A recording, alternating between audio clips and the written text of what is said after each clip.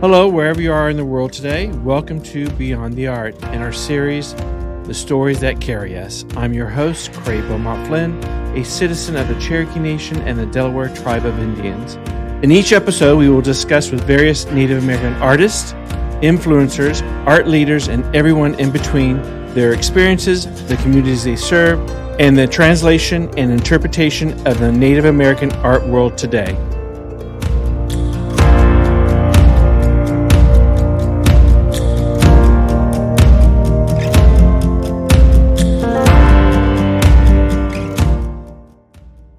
Well, welcome to Beyond the Art. Today we have Chef Sean Sherman, Oglala Lakota Sioux. Sorry about that.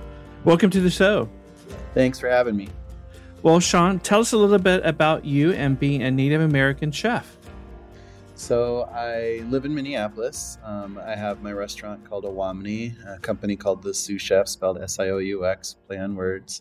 We also run a pretty large nonprofit that's doing a lot of work. But I grew up on Pine Ridge Reservation in South Dakota, so I'm an enrolled member of the Oglala Lakota Sioux tribe. And I moved to Minneapolis quite a few years back in the late 90s. And so my journey basically came about starting restaurant work very early in life. When I just turned 13, I started working in restaurants in South Dakota, and I kind of just continued to work restaurants through high school, college, moved to Minneapolis, continued restaurants, and moved my way up into a chef career at a pretty young age. So I was a pretty young chef in the city. Right. And then a few years into that chef career, I had the epiphany of just realizing the complete absence of my own heritage in the culinary world. Just no native restaurants, no native cookbooks, no mention of native foods, really, hardly at all anywhere. And it just it forced me to really take a hard look at that, and try to understand what was my ancestry when it came to culinary. What were my ancestors eating? What were they preserving? How were they cooking things? What kind of what were they using for salts and fats and sugars and things like that? The kinds of proteins and what kind of seeds were out there, and all these questions of food through kind of a culinary lens, and then That's a rather large epiphany.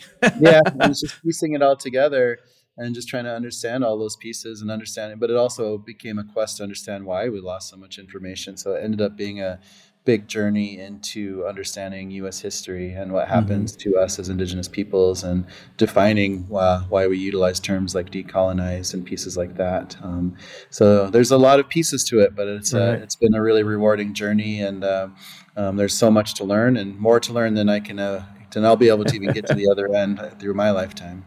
A lot of research, I'm sure, has been applied to finding out. Now, have you actually taken a traditional seeds and traditional indicative plants that Native American used during pre-colonization?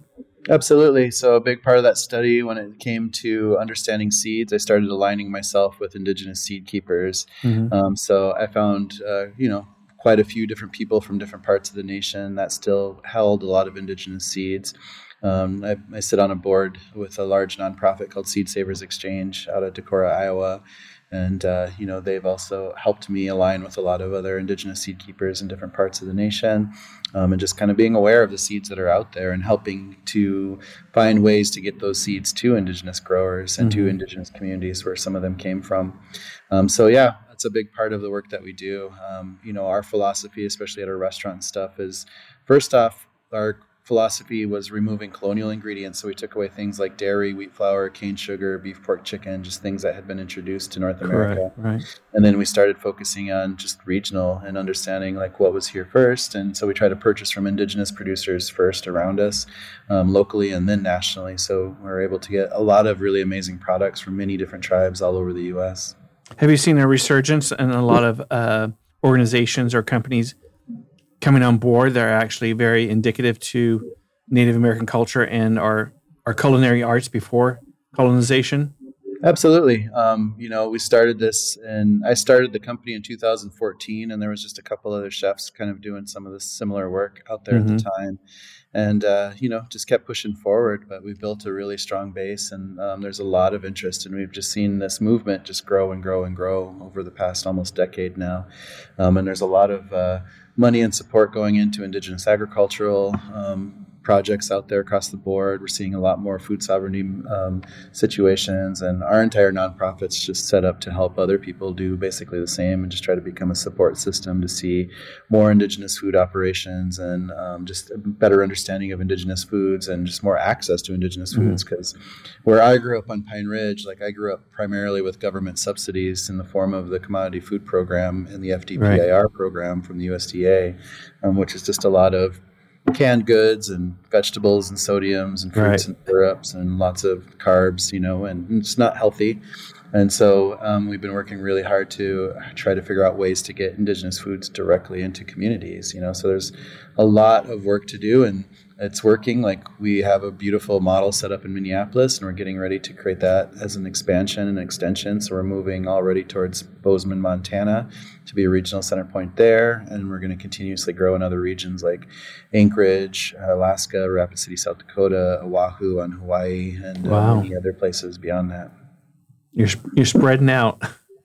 Yeah, we're just helping. We're just trying to let ourselves be that support center, but we can help create a lot of these facilities out there and see a lot more movement of Indigenous foods, a lot more demand around Indigenous foods. Because with just 2 kitchens here in Minneapolis, we're pushing tens of thousands of dollars into more Indigenous food production, and we're creating a demand that wasn't necessarily there before.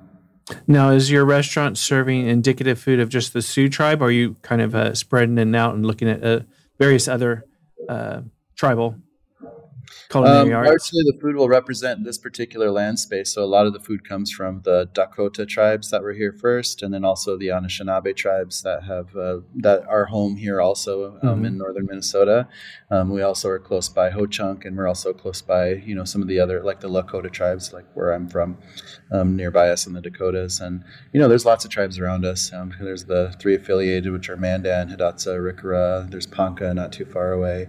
So we try to purchase a lot what we can from surrounding areas, but we do buy food from all over the place. We have corns coming in from Potawatomi Nation in Michigan. We've had corns from some of the Iroquois nations out east. We've had products coming in from Pima and from Navajo Dene tribes in the Southwest, and there's a lot of stuff out there, and we've connected ourselves with tribes all over the U.S. Because there's still 576 tribes that are federally recognized in the U.S. and many more that don't have that status. 622 in Canada, and like 20% of Mexico identifies as Indigenous. So there's so much indigeneity out there. Now, when you started to do your research, are there any plants that are extinct? It's hard to know for sure. There's definitely mass disruption that happens in North America during the 1800s throughout the colonial push, because forests are being ripped out. The introduction of species like cattle and pigs and chickens are coming in full force and disrupting environments. The invention of barbed wire fences has a big role in just disrupting natural paths of wild game and animals to help spread seeds and move.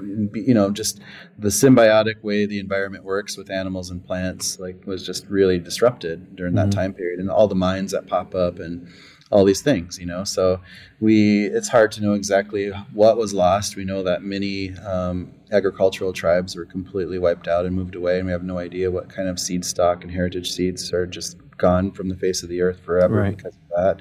And it's hard to know what kind of plant life is just completely wiped out too. And obviously there's been animals that have disappeared, and some of them just barely hung on. Like bison is a really good story of understanding how it was almost completely wiped out by intention of this government alone. And then, now it's in the resurgence. So starting to be normal to see bison product on menus all over the place. True.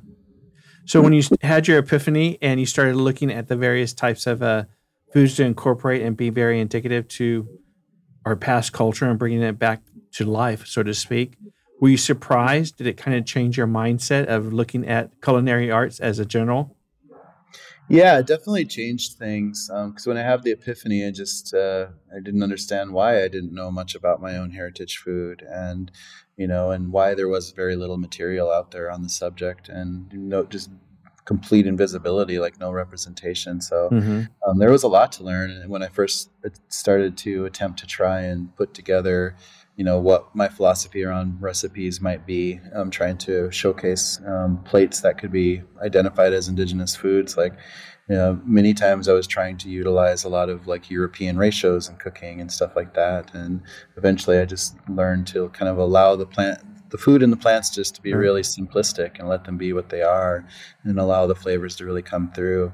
And it's been a good journey, but we've been doing it for years now, and we've had a lot of success in different areas. But we've created, hundreds, if not thousands, of recipes on this over the past few years alone, because we're not attempting to cook like the past and trying to be stuck in 1491. Right. We're really just trying to understand as much as we can from our ancestry, to understand a lot more plant diversity in the diet, a lot more protein diversity, different styles of cooking techniques, and using a mix of some traditional recipes, but really kind of building things for the future of what's possible to move forward, to really think about connecting with our land spaces better, to really adopt a lot of Indigenous knowledge around how food systems work and how we could really tend to the land a lot more closely and have a deeper respect and relationship with the plant world around us, to help protect it and take care of it, and just to help it be productive. So we have a lot more food around us that we could be utilizing.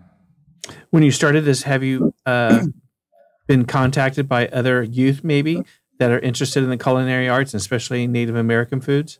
Absolutely. So we bring in quite a few interns every year. The restaurant's only been open for a couple of years now officially, but we've been, running this business for quite a few years now, nearly a decade now. So we've had a lot of people come through, and some of our past employees have even started their own businesses in this work. So it's exciting to see this growth and the spark just really kind of taking off.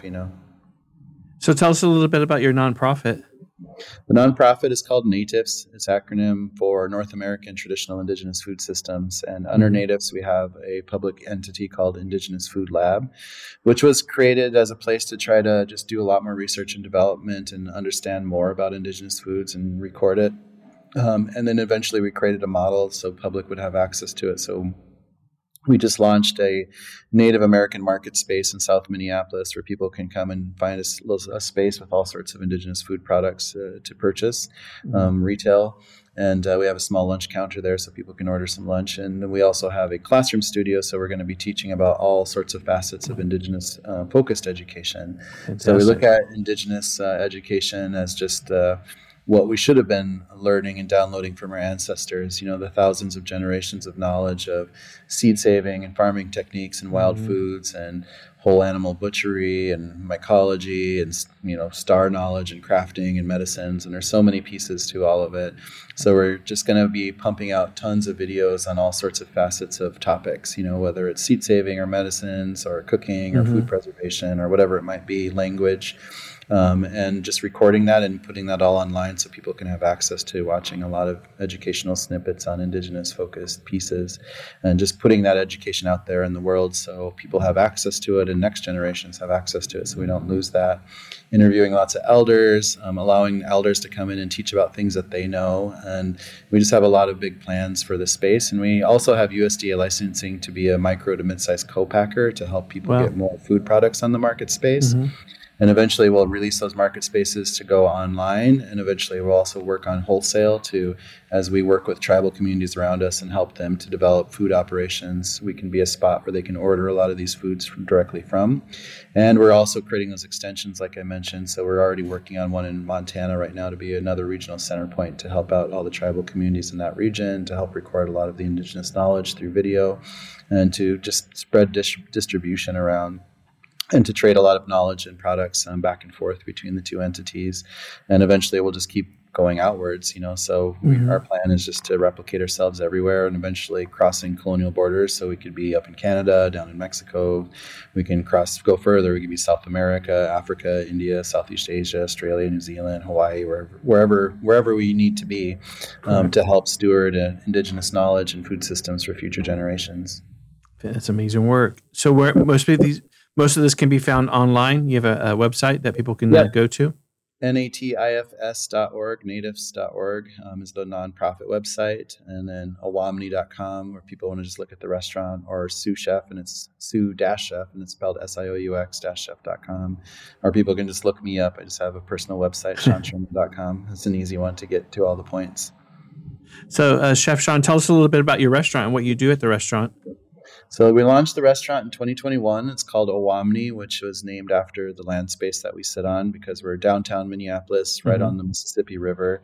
And we're in front of what used to be a really beautiful waterfall that was about 300 feet across and about 40 feet down. And it was a massive, really beautiful space, but was ruined when the colonial machine moved in and all the mills popped up and all the lumber barons were around, and they were just shoving logs and timber down the river, and it slowly deteriorated the waterfall space until some of it even collapsed. So today it's just a concrete skirting and a lock and dam. But the Dakota people that lived here called the waterfall Awamnee, which meant place of the falling swirling water. And it was a really important site because there was a Dakota village on this space that kind of overlooked the river, and it was a place for trade and crossing the river and all these pieces, because rivers were basically highways back in those days for people to move around. And so it's a really special and unique space. And we opened in 21, and we basically have been sold out ever since we opened. We won the James Beard Award last year for Best New Restaurant in the U.S., which is a huge award. And we've had many accolades for the restaurant. We were amongst tons of top 10 lists and top of lists when we came out. And it's just something unique because, again, we took away dairy products and wheat flour and cane sugar and beef, pork, and chicken. So you're not going to find things like ketchup or ranch dressing or chicken fingers on the menu, So it's really unique, but it really represents the true flavors of where we are here. It pushes a lot of purchases from Indigenous food producers and highlights a lot of these ingredients that are out there, whether it's wild rice or corns or beans or squash or sunflowers or chilies, all sorts of game. And so it's a really fun menu to play with, and it's just been, again, super popular. Now, is the menu standard, or do you change it seasonally based on? We've been changing it pretty seasonally. We've been changing it with especially with the solstices and the equinoxes, and when everything kind of shifts. So we've been changing it at least 4 times a year. So we've only been open a couple of years, so we're still kind of, challenging ourselves and creating new ways and things like that. But no, it's been a lot of fun. We're working on a new menu change right now to come up with the harvest season moving into the winter season. What has been the overall response from the non-native community? Has it been a slow growth, or was it just like boom, people are interested in because of the type of food it is and what it's offering to the community? Yeah, I mean, it's been popular on all demographics, and people are literally flying into Minneapolis just to come to the restaurant. And wow, so it's that's fantastic. It's been a draw, so it's making its own name for itself. And it's good, because we have about 120 employees right here right now, because it's busy. It's a big restaurant in the summertime. It's cozy inside, but we have a lot of outdoor space, so it fills up pretty fast, and it's just a really beautiful area.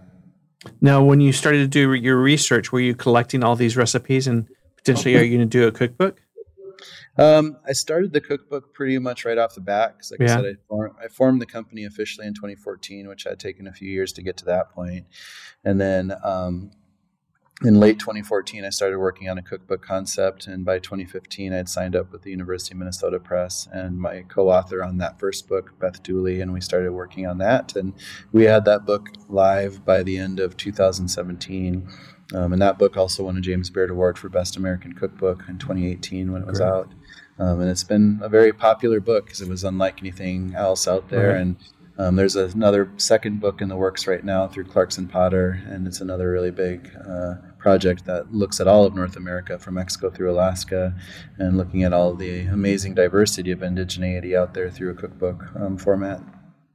So how much time do you spend in the kitchen testing and experimenting and playing around and see what really goes? And it depends. So, I like to make sure I have some time in the kitchen, and I meet with the chefs a lot and just talk things through. But I'm the executive director at the nonprofit, and just overseeing the restaurant and all the pieces. So there's a lot of people to manage, a lot of projects to manage, but I enjoy giving myself space to still be able to cook, and I like to have my creative space at home too, where I can just play around. And so cooking will always be a huge part of what I do.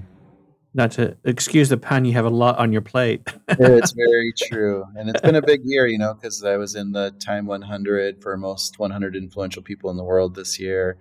And then the Julia Child Award is being presented to me this October here in Minneapolis too, which is another pretty largely prestigious award. So It's really exciting to have those accolades. But really, the work isn't about myself. It's just about utilizing this platform to talk about a lot of the issues that are still out there around Indigenous communities, Indigenous foods, and addressing a lot of the health needs and nutrition needs out there and reservations. Huge factor. Yeah. Because, Pine Ridge, when I grew up, we had 0 restaurants on the reservation. We had 1 grocery store to service an area the size of Connecticut.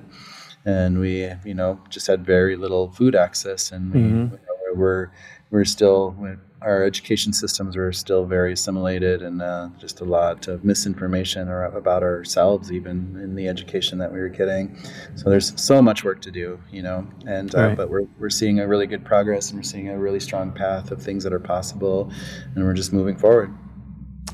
What were some of the challenges that came about during this initial journey of yours? Oh, lots of challenges. I mean, coming from a reservation system, a lot of us on the res don't have a lot of family wealth or things like that. So it's really difficult to even think about opening up businesses, and just not growing up with money. It took me a long time to understand how to deal with money, So even when I first started the sous chef, I was still learning. I had awful credit and just no credit really, but and just it took some time to learn those processes, but it's also just something that was invisible, because a lot of people just didn't understand in the very beginning days what I was attempting to do, of just trying to release Indigenous foods out there, and it's not a fad. It's something that just needs to be out here. It shouldn't be so uncommon to find a Native American restaurant at all. True. We have massive cities, and good luck finding something that represents the land you're standing on, though, in that city, with food from all over the world, but just nothing that happens to be from where that is. Exactly. So there's a lot of work out there that could be done, and I think what we're doing here is showcasing a need, showcasing a demand, showcasing what's possible for modern Indigenous foods, and showcasing that this could be popular and just great no matter where we put it. So our vision is to help see Indigenous food operations happen all over the place. And we can just imagine one day when we can travel across the country and experience all this amazing diversity out there. Have many tribal communities come to you to say, help us educate our community on the best way to eat and are actually indicative food of who we are as a people? Absolutely. Instead of going to McDonald's or wherever else? Yeah, we're working with lots of tribes right now, and we're just setting ourselves up to be that. And we're working with some tribal school systems. We're working with the Red Cloud school system on Pine Ridge, South Dakota, where I grew up, and which used to be the first boarding school there where my grandparents went when I was young, or when they were young, sorry. Mm-hmm. And we're working with a lot of higher ed and a lot of universities and colleges out there also, and just a lot of tribes particularly. And again, we're just setting ourselves up to be a resource and a support center so we can help other people do the same thing, because food service operations are difficult, but necessary, obviously. Right. And we just help steer people to eating healthier and eating more culturally relevant, especially in the tribal communities. Do you feel you take risk? Possibly. I feel like I'm pretty outspoken about a lot of the issues out there. I'm pretty outspoken about a lot of the atrocities in American history that happened from the U.S. government towards Indigenous peoples. Mm-hmm. I feel like we're living in a really strange time where it's important to be outspoken, because this restaurant's possibly illegal in Florida right now. You never know. So we have a lot of work to do, and we just don't want to see our education be further whitewashed when it's already been whitewashed. Mm-hmm. And we want to see a lot of better understanding of what happened, and we think history is really important for people to understand. A lot of the violence and atrocities that certain people of color had to go through in American history, but especially Black and Indigenous, and how that affected everything. But also looking at the beauty of understanding the Indigenous knowledge bases that are out there, because all Indigenous peoples had the blueprint to live sustainably with the world around us, particularly. There's so much amazing tradition around food systems, and as we're walking into climate change and water shortages and crises, that we need to be smarter as humans. We need to take care of our land spaces, our natural, our water resources better. Otherwise we have places like Palm Springs that has 120 golf courses in the middle of a drought, right? It's about understanding your surroundings, but the balance of life too. Absolutely, because we're going to continue to grow as human species. We're going to need more food. And we can't continue to just like destroy things, for the sake of profits. Like we have Right. to really protect our environment, understand better food diversity, because there's so much plant life around us that's just been underutilized because the Western diet just kind of largely ignored like a lot of the amazing like plant life that happens to live all around us, no matter where we are in North America. Right. And you can't grow water. Can't grow water. Yeah, it's going to be an issue. I mean, and we're going to have to figure out how to deal with it, So we have X amount of fresh water, and it's going to be a rough go, and we just Yeah. have to be way, way smarter about water, and we can't allow big companies just to make plastic bottles, for the sake of True. profit. Like we Yeah. have to be much smarter about growing foods and taking care of agricultural spaces and taking care of natural spaces. And ideally, we'd see more permaculture design out there, just putting food plants that like to grow and that can be better for the soil and can just create a lot of food product out there. And rejuvenation. Rejuvenation. Yep. Have you been approached to expand your restaurant in other areas? We have, but we're going to be very careful about that because for me, it's not about just creating a brand that we can just throw out all over the place. But we do see the need for Indigenous restaurants and spaces out there because they do bring a lot of understanding. It does give people a chance to really think differently about the foods, especially of the land that they're standing on, and see a better representation of the cultures in the various areas. So our hopes is to do a lot of this work and expansion through the nonprofit, like I mentioned. So if we're opening up these units in places all over the United States, like in Montana or Anchorage or wherever, like we can open up native restaurants for people to help develop. But those restaurants would be there for the purpose of helping to create some cash flow for a lot of the programs and, just pieces that we're working on through the nonprofit. So we kind of have a plan of how to do this and and have a lot of social impact along the way. And it's also education, I assume, is a Yep, key education. factor. Yeah, the nonprofit, our two main pillars and focuses is just creating access to Indigenous foods and creating access to Indigenous education. And restaurants are great spaces for that. But so, we're hoping to spread these market spaces all over the place and spread more of these classrooms out there and spread more of these public eateries, whether it's a full-scale restaurant or just a small-scale catering operation. So whatever it might be and whatever the need is. Right. What are you most proud of for now? I'm sure that your journey is definitely going to continue, and you're going to have a lot of additional accolades because of the work that you're doing. But what are you most proud of now? I'm really proud of the team that we've built. Like, I just feel like we have so many people that are just really into the vision that we have and really helping to see this mission through. And obviously, this is not a one-man show by any means, and we're creating a lot of leaders along the way. And I'm just really excited to see the growth that we're going through and the growth that's coming up. So I feel really good about where we are right now as things are actually manifesting after quite a few years of just dreaming things up and trying to find ways to do it. But actually seeing these things come to life and seeing them working in real time and seeing the huge group of employees that we have and how everybody's just really working together, So the restaurant's just been such a machine with the whole staff that's been running it and enabling me to not have to be in the kitchen every single day, but to still be around. And the nonprofit, like we're just growing and growing, So we probably have, like I said, 120-ish employees at the restaurant, and we're probably nearing about 50 employees at the nonprofit, and we're just growing really quickly, and we see a lot more growth in front of us, especially as we spread into other regions. Is there a particular recipe or food that you're most surprised at that you discovered during this journey? Like, how could we have lost this? Why did it stop? Like, wow, this is so good.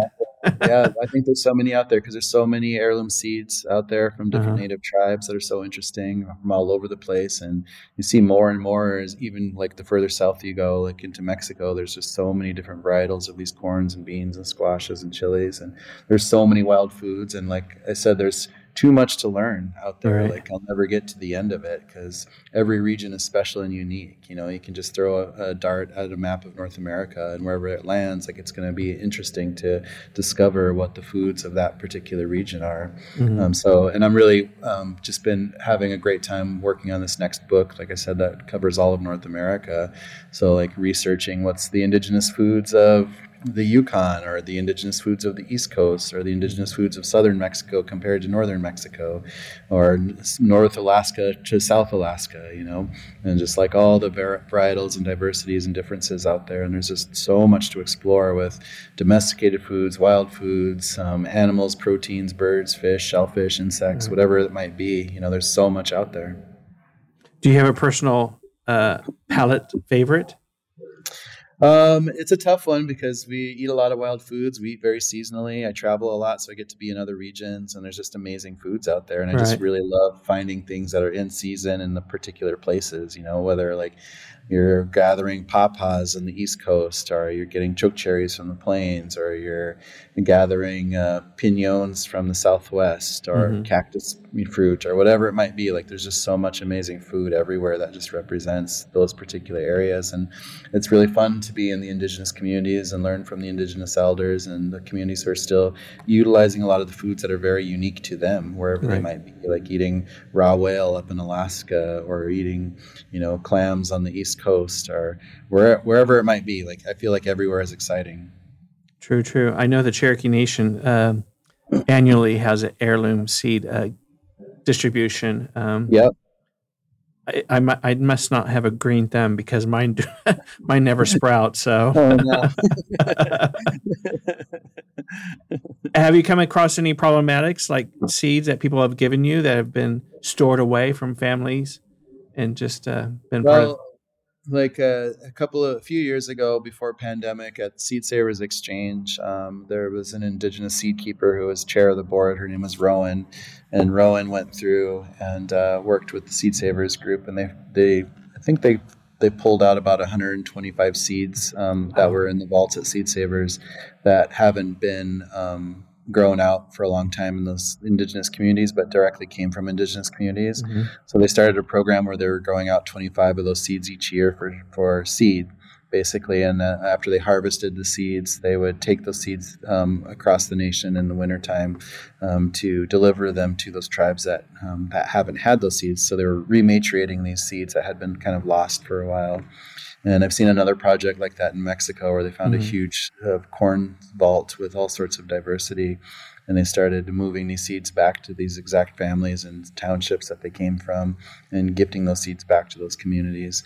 So I've seen a lot of that work kind of bubbling up over the past few years. And the pandemic obviously slowed some of that down here and there, but there's still a lot of amazing biodiversity that's out there. And there's an immense need to understand why we need to be stewarding those seed diversities and really protecting the rights of the Indigenous peoples to keep those seeds, because a lot of these big corporations and big seed companies and chemical companies are trying to buy up a lot of that diversity and trademark them for their own use, which is a really dangerous move. And we just have to be really careful that we have to protect that seed diversity with whatever we can. And this also falls in line with just protecting the diversity of the Indigenous cultures that are out there when it comes down to it. Did you have to reteach yourself when you started going through this journey? It's like, okay, well, I can't be a westernized chef. I have to be a Native American chef because it's always just kind of challenging ourselves to be a little bit more indigenous with things. And again, we're not trying to go backwards in time, so it's not like I'm getting rid of my food processor or something. Or going outside, yeah. Yeah. We love cooking over fire, of course, and doing lots of things natural, but it's also, when we're running a full-scale professional restaurant, we have a lot of health codes and things we have to deal with, and a lot of specific equipment we have to utilize. So it's really just about the philosophy, but again, like with recipes, I had to break that mindset, because so much of the culinary culture was so deeply delved into French technique, and I had to break my brain away from that early on to be able to really start to see the food differently and start to create recipes that didn't have to follow those rule sets, and to learn it from a different perspective. So what's next for you? I mean, again, sorry for the pun, but you have a lot on your plate. I know. What's next for you? Well, hopefully we're just going to start seeing these expansions happen. We're going to see more Indigenous food products available to people, especially online. We're going to, I'm hoping to move a lot of the storytelling into more video spaces.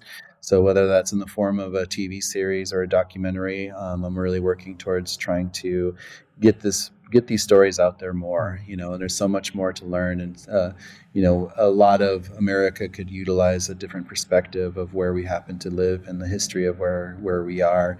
And I just think it's going to be really important, a storytelling tool to utilize as we move forward. So I feel like there's a really bright future in front of us, and I'm hoping to see more restaurants built out of this in the future, and just a lot more understanding of Indigenous communities, no matter which part of the states you happen to live in. True. I mean, we have to tell our story. You can't have someone else tell it. And I think that's an important factor, that someone of Native American culture and background and indigenous to the land itself is an important element that's missing. And obviously, absolutely. And you're the key to that. And that, creating that path for a relationship to the world around us. Absolutely.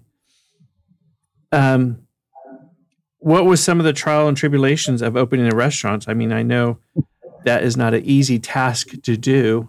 Well, we had the global pandemic, which was a little hurdle, little bump in the road. And, finding funding in the middle of a global pandemic wasn't fun either, when all the banks were basically just throwing the door shut on us, and just saying that we'll think about funding restaurants when the country is 70% vaccinated, which we know will probably never happen anyways, So those were tough times, and we had big plans. We had moved our nonprofit into a big space in early 2020, only to be right in front of that pandemic and having to pull back and wait for a moment. But also where we landed, we basically were in the middle of the George Floyd murder too, which happened just 8 blocks south of us. And the street we're on is the street where the public uprising happened, and all the buildings around us were just literally burned to the ground during that time period. And so much energy coming out of that time period in the middle of that pandemic, and then birthing a restaurant in the middle of all that. It was a really intense time, and we had turned to a lot of food relief during the pandemic. So we started out sending about 400 meals a day, all healthy Indigenous meals, to our local community during the pandemic, which turned into about 10,000 meals a week, with a staff of about 12 people. And it was a really intense time. So lots of hurdles during that time period, but we got our doors open, and there were very few restaurants opening at that time period, especially in 21. So it was definitely an interesting adventure. So what do you do on your downtime, Sean? Well, I like to hang out with my partner, and I have a son. We all live in Minneapolis, and I do travel a lot. A lot of it's for work, but we do get to go to really amazing, beautiful places. I do get to visit a lot of amazing chefs from other parts of the country and just kind of see what's going on out there. I love just being at home when I can, though, and just cooking at home and growing the garden and doing the things, So I taught myself how to paint during the pandemic, so I'm hoping to do that more as we continue to grow. So it's good to have lots of hobbies outside of the work sphere, obviously. Right. I bet. So during your research of and this journey, were you surprised at some of the history that you found? Oh, yeah, constantly. There's so much just craziness out there, and I always encourage people to read books like Indigenous Peoples' History of the United States, which is by Roxanne Dunbar Ortiz. And it just lays out a completely different version of what is American history, And when you're looking at American history through that Indigenous perspective, it's rather insane. So there's just so much to learn constantly out there. And, history has been so hidden from us in our education systems in the U.S. for very specific reasons. And again, we're just kind of going in the wrong direction in many areas right now, too. And so there's just, again, so much work to do to keep raising awareness on a lot of these issues. True. Very true. Hopefully, the time is now that things start to change. I know a lot of generations before us have always said that, but I think now is an appropriate time with the ebb and flow of just recognition of the atrocities that have happened, and we're not going anywhere. Absolutely. Well, I think it's really important, and there's no time like now to do everything. So we're just pushing forward with all of it, and it's not worth to keep quiet, especially, his history can be uncomfortable, and that's history. So, but we have to understand it so we don't go backwards, So there's just, it's a crazy time out there. A completely different direction. What do you cook at home? I actually eat plant-based a lot when I'm at home, just for health reasons. But I enjoy cooking whatever. Like I have a big outdoor cooking area, so we'll cook a lot of stuff outside. We can grill stuff right over a fire. I have a smoker, I have a grill, I have all sorts of things to play with. So we're always just whatever whim we have, we're just making things. So it's just fun to just whatever whim. And right now it's just garden season, so I've just been eating obviously lots of tomatoes and peppers and herbs and all the fresh greens, and it's just fun to eat like that too. That's good. What does your son think? He doesn't complain about the food too much, but he's a 20-year-old, so there's a very specific outlook on life at the moment. Sure. We all go through that phase, Do you get to head home much? Do you go back to Pine Ridge often? I was just in the Black Hills a couple of weekends ago, and that was really nice to be around a lot of family and just to be out there. I just miss that region because the Pine Ridge Reservation is in southern and western South Dakota. Right. And, it's just grasslands and plains, but also spending times in the Black Hills, which is a really special place, especially for Lakota. And I just miss the smells out there and just the hot summers that are so dry heat. Just sit under a tree even the hottest days and it still feels nice, So it was nice. I love being back out that way. I'm sure they're definitely exceptionally proud of you. What do they think of your journey and what you're doing? Oh, the family's very proud, of course. There's been obviously lots of accolades, but again, they also see the importance of the work that's going forward. So my family's been extremely supportive of all of this, and I feel very grateful for that. That's fantastic. Is there anything you want to add and share with us, Sean? Off the top of my head, I can't really think of anything. We went over quite a bit there, so. But I encourage people to come visit the restaurant if they pass through Minneapolis, or visit the food lab, where you can find some cool products or get a light lunch, and just be on a lookout for a lot of the education that we'll be pumping out starting this year. And there's just a lot of fun stuff going on out there. So once again, why don't you give us the name of your restaurant and the address to the nonprofit Natives? Yeah, so the restaurant's just called Awamnee, O-W-A. There you go. And by the Sioux Chef, so you can go to Awamnee.com, but you can also check out the nonprofit. So Natifs is the website, natifs.org. So we're still building a lot of the online resources out there, but it's moving pretty fast. So we're really excited about everything that we have coming down for the nonprofit. And people want to support our work, feel free to jump online and check out that website. But we're just doing a lot of amazing work, and we're we're just doing something that is going to have a lot of impact on health and food connection to people out there and understanding. So the nonprofit it's a local entity, but does it have a national outreach? Absolutely. Yeah, because our goal is to create this model here, and this will be the heart of everything we do, but we're going to be spreading outwards all over the place. And that was always the model, to start stamping out more and more of these units everywhere, so we just really wanted to see a lot more support happen, a lot more stewardship of Indigenous knowledge and culture through foods. And we just see a very clear path of how we're moving forward. So we're hoping that we can be in Montana as early as next year even. Fantastic. Well, Chef Sean, it's been a true pleasure. You're an inspirational man, and congratulations on all your accolades. They're so well-deserved, and I appreciate your time today and coming in on our show. Well, thank you. Thanks for having me. Absolutely.